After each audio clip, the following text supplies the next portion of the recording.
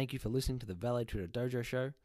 I'm your host, Hayden Morris, and on today's show we talk Vettori vs Holland, Bellator 256, the situation of the UFC heavyweight title, the one championship results, and more.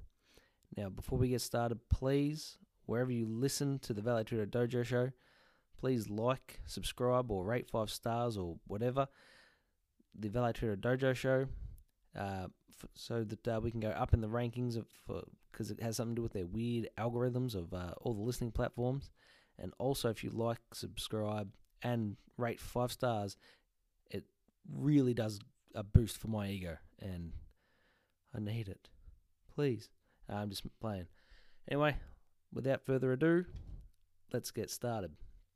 This weekend, the number 6 ranked middleweight Marvin Vettori takes on the number 10 ranked middleweight in the UFC, Kevin Holland.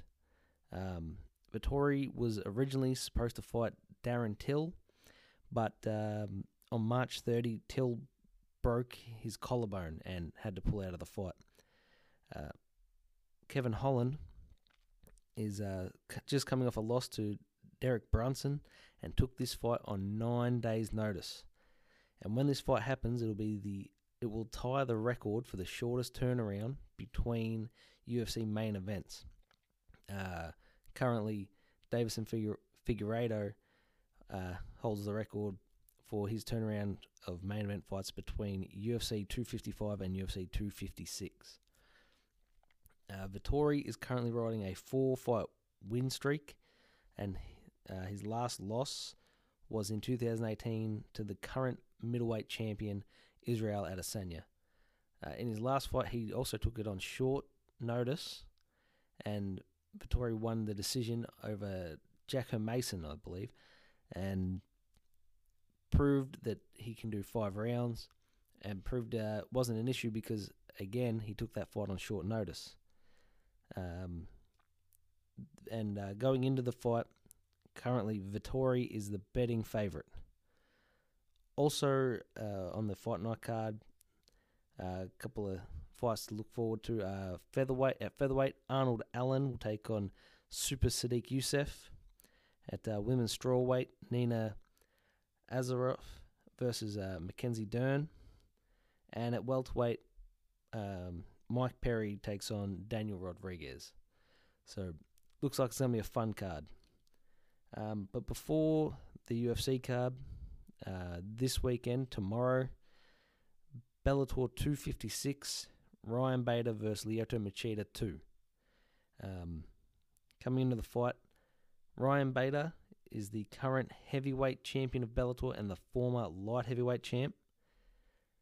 This fight will serve as the first fight for the Bellator light heavyweight Grand Prix. And is a rematch between Ryan Bader and Lyoto Machida of their fight in August 2012. And the fight was won by Machida in the second round when he knocked out Ryan Bader. Currently, Bader is coming off a loss to Vadim Nemikov, in which Bader was knocked out and lost the light heavyweight title. He hasn't won a fight since January 2019 with a knockout win over Fedor. Between the Nemkov and the Fedor fight, he defended his heavyweight title against Cheek Congo. The fight ended pretty quickly in a no contest after an eye poke by Bader. Machida, he hasn't won also since 2019, but in June with a TKO over Chael Sonnen. He's currently on a 2-fight streak, skid to Gegard Mousasi and Phil Davis, both split decisions. And currently Ryan Bader, the former champ in Bellator, is the betting favourite. It should be another fun fight. I don't know what either guys are going to do differently, but my prediction, I'm going to say, for no reason in particular, Ryan Bader takes it. Again, he's sitting champ, former champ of this weight class. I think he's younger and maybe a bit hungrier than Machida.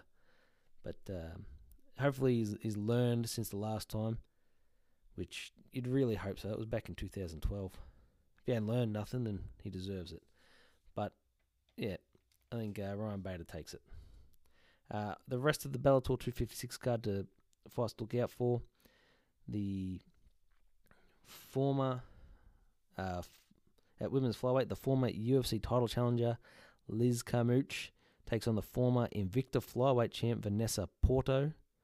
At lightweight, Dan Morat takes on the number 3 lightweight, Guiti Yamaguchi, who has the most submission wins in Bellator history. And at women's featherweight, the former featherweight champ, Bellator featherweight champ, Julia Budd, takes on Diana Silva. Let's move on to the UFC heavyweight title situation. It looks like, according to Ariel Helwani, the UFC wanted Francis Ngannou to defend his title against Derek Lewis on June the 12th, but the timing doesn't work for Ngannou, which is fair. Ngannou just won the title. He wants to be the champ. He did say he wants quick turnarounds. He wants to get back in there and defend, but maybe June just is too soon for him. Lewis, he's ready and willing. He hasn't fought since he knocked out Curtis Blades. And the fight will most likely be booked for August or September. The UFC at this point seem unwilling to match John Jones' price, whatever he's asking, as it's too high. And again, a lot of people, I think I said this on the last show, a lot of people think that he's afraid of Francis, or he's trying to price himself out of the fight with Francis, which I don't think that's the case. I think the fighters do need to be paid more, and Jones is just looking to be paid what he thinks he's worth. Chael Sonnen on his podcast was saying that when asked, Dana White said that he wanted the fight. He wanted Jones versus Ngannou, but Sonnen says that Jones is pricing himself out. I think Dana just doesn't want to pay for the fight. He's going to try and strong-arm Jones into accepting what he's given, as seems to be the case with Dana White and the UFC. They don't really like to negotiate these sort of things, and they're the biggest company in town, so it's either accept what they pay you, which is a couple of $1 million, nothing to sneeze at. Accept a couple of $1 million, or go to one of the other organizations that don't pay half as well as the UFC. Maybe over at One Championship, they pay the fighters better. I don't know, but Jones would have to travel all the way to the other side of the world to make that happen. Anyway, we'll see. We'll keep you updated.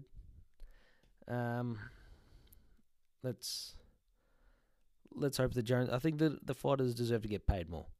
I don't know. Anyway, let's move on. In an interview with ESPN's Brett Okamoto, Kamaru Usman was talking about Colby Covington and about whether or not Colby should get another shot against Usman. And yeah, as I'm sure you're aware, Usman and Colby fought once before, and in a very close competitive fight, the champ Usman stopped Colby by breaking his jaw in, I think, the fourth or fifth round. And again, a very close competitive fight. Since then, Colby bounced back with a dominant performance over former title holder Tyron Woodley, and thinks he deserves a rematch with Marty from Nebraska.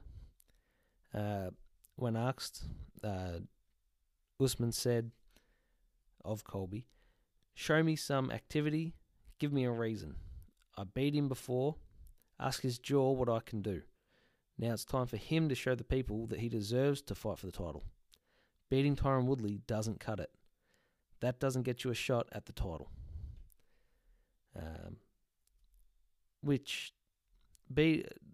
That's the part that stands out though, doesn't it? Beating Tyron Woodley doesn't cut it, but he's about to fight Jorge Masvidal, who's coming off a loss to Kamaru Usman. He's coming off a loss, but this other guy who just coming off a win over a decent named opponent, not good enough. I don't know. Is that irony? It feels like irony. Luckily for everyone, Colby Covington responded via Twitter to Usman's statement and said, "Spoken like a true coward. Just say the truth.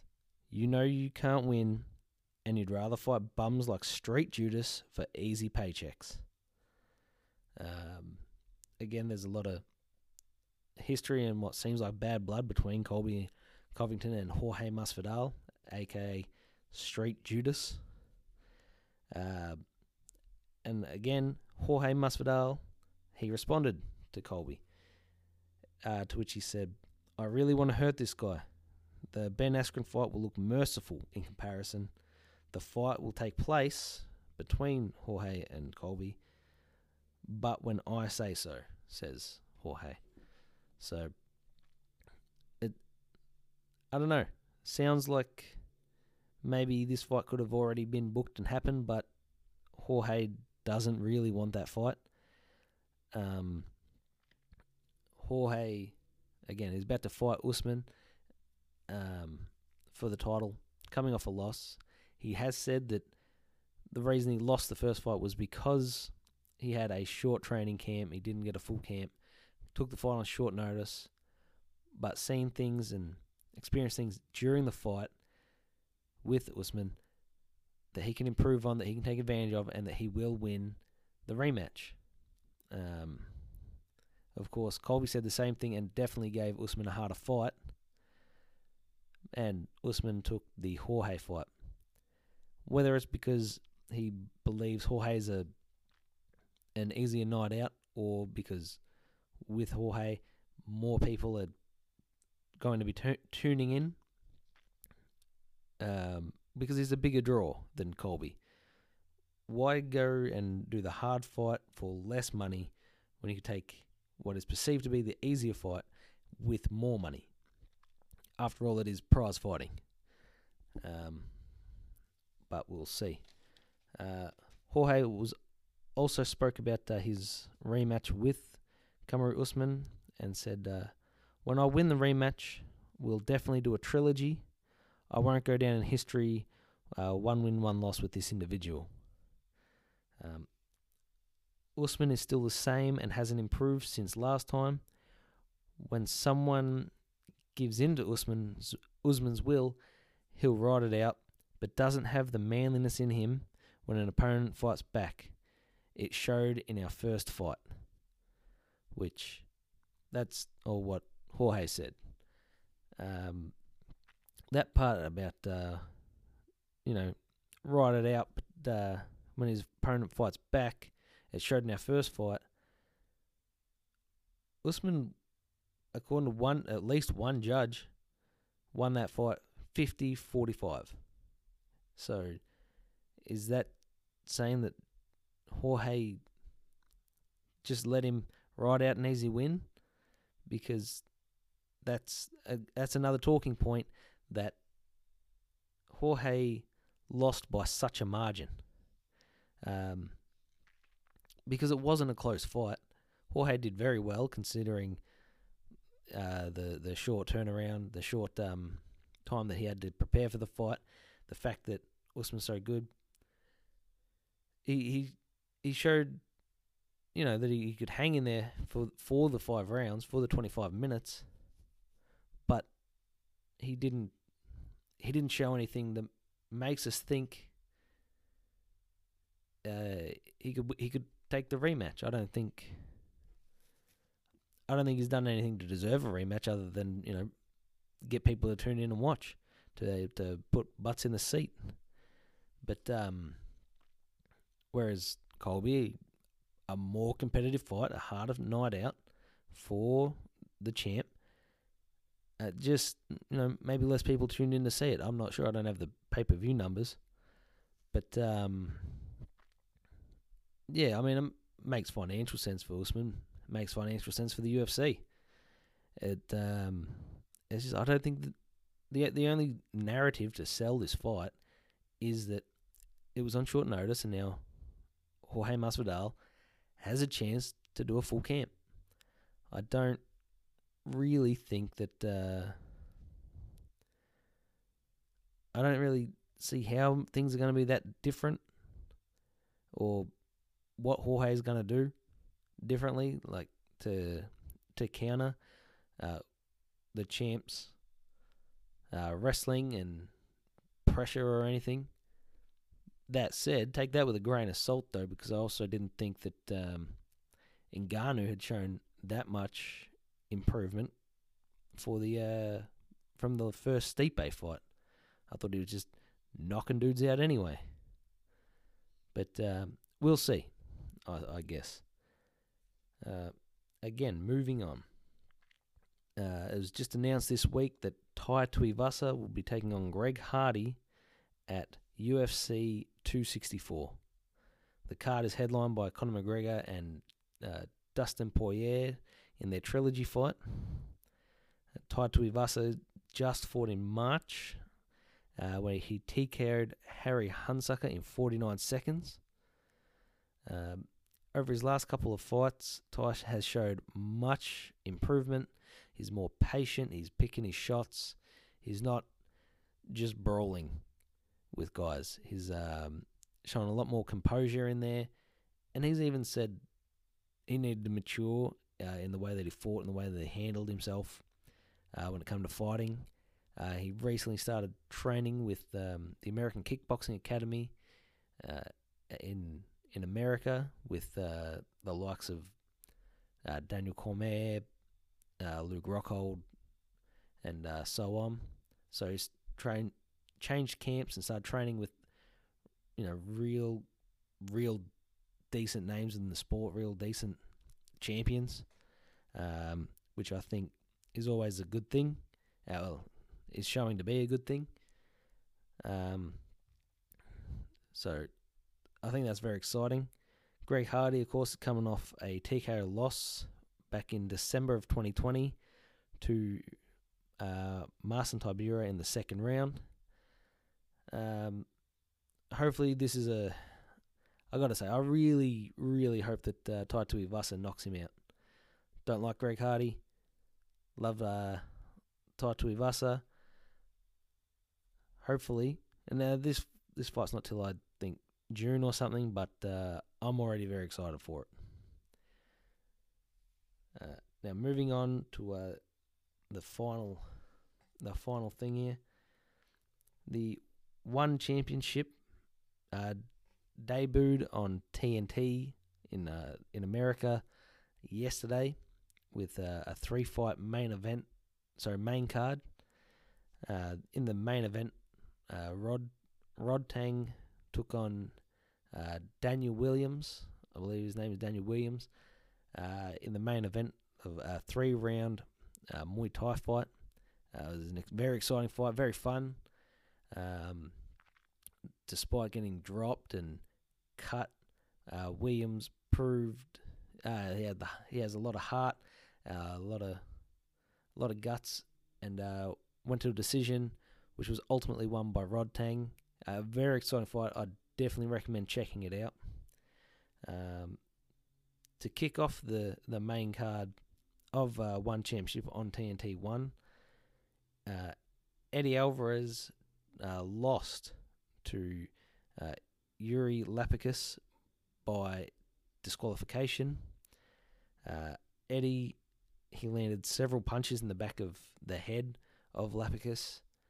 He was warned once by the referee, but delivered several more shots to the back of the head. He was arguing with the referee that it was in the ear, but landed several shots.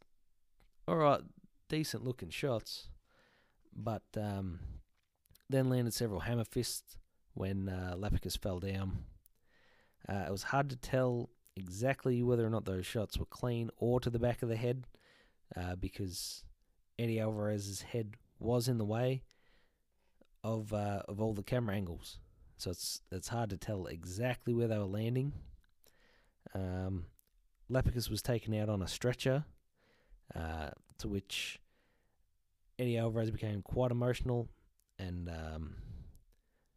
seeing his opponent taken out like that, and having himself not wanted to hurt his opponent, he didn't want to. He didn't want to say that. He doesn't.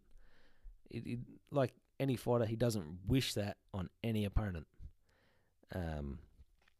But yeah, he became quite emotional about that. There's photos of him at the back of the stadium with his still in his shorts and gloves, his head hanging his head down. He spoke after. He said that he should have been warned or a point taken. It was just an immediate disqualification, and thinks that they should overturn the loss to a no contest.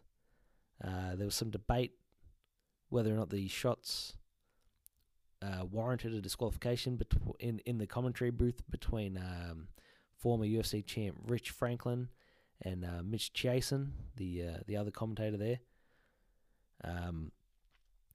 While Rich demonstrated the what constitutes a back of the head strike and what would be considered deliberate or intentional, while imitating punch in the back of Michael Schiavello's head. But yeah, a lot of debate whether or not the punches warranted a disqualification or a no contest. If they were legal, if they were not, again, they couldn't tell because the way Eddie Alvarez had his head pressed up against Lapicus's head. The one CEO, Chatri Siddhiotong, he said of Lapicus, he was taken to the hospital after the fight. He was in a stable condition, and they were waiting on the CAT scan results, but said his vitals are good. So the Vale Tudo Dojo would like to wish Yuri Lapicus a speedy recovery, and hopefully we get some good news there. Also on the card, the co-main event, Adriano Moraes defended his one featherweight title against Demetrius Mighty Mouse Johnson by knocking him out in the second round. In a competitive fight that Moraes seemed to be getting the better of throughout the first round. Then again in the second, while Demetrius Johnson seemed to be struggling a little bit, trying to figure out exactly how to deal with the size of Moraes, which is what he said after the what DJ said after the fight. He said he had trouble adjusting to or trying to figure out how to get inside on Moraes and try to deal with his size. Moraes landed a big uppercut that put Johnson down, and then he landed a big knee on a downed Demetrius Johnson, which is completely legal in one championship. And a lot of people find it, ironic that the knee that landed and knocked out Johnson was somewhat similar to Aljamain Sterling getting kneed in the head by Peter Yan. And Demetrius Johnson came out that day and argued that those knees should be legal. And then, of course, a very similar situation, a very similar strike, knocks out Demetrius Johnson. He has come out and said after the fight that he still believes those knees should be legal. It's his own fault for getting hit by it. DJ said of the first knockout, the first stoppage loss of his entire career, which you go back and you look at some of the names he fought, like Cejudo, Cruz, he never got knocked out. None of them could stop him.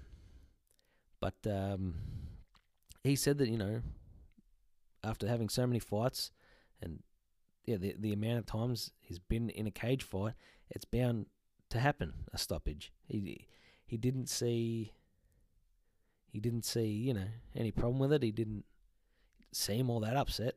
He took his loss very well. He very mature. He said it was bound to happen, a stoppage eventually at some point, and that he had trouble dealing with Moraes' size, which him and his camp, they knew that was going to happen going into the fight. They knew that the biggest obstacle was going to be the size of Adriano Moraes.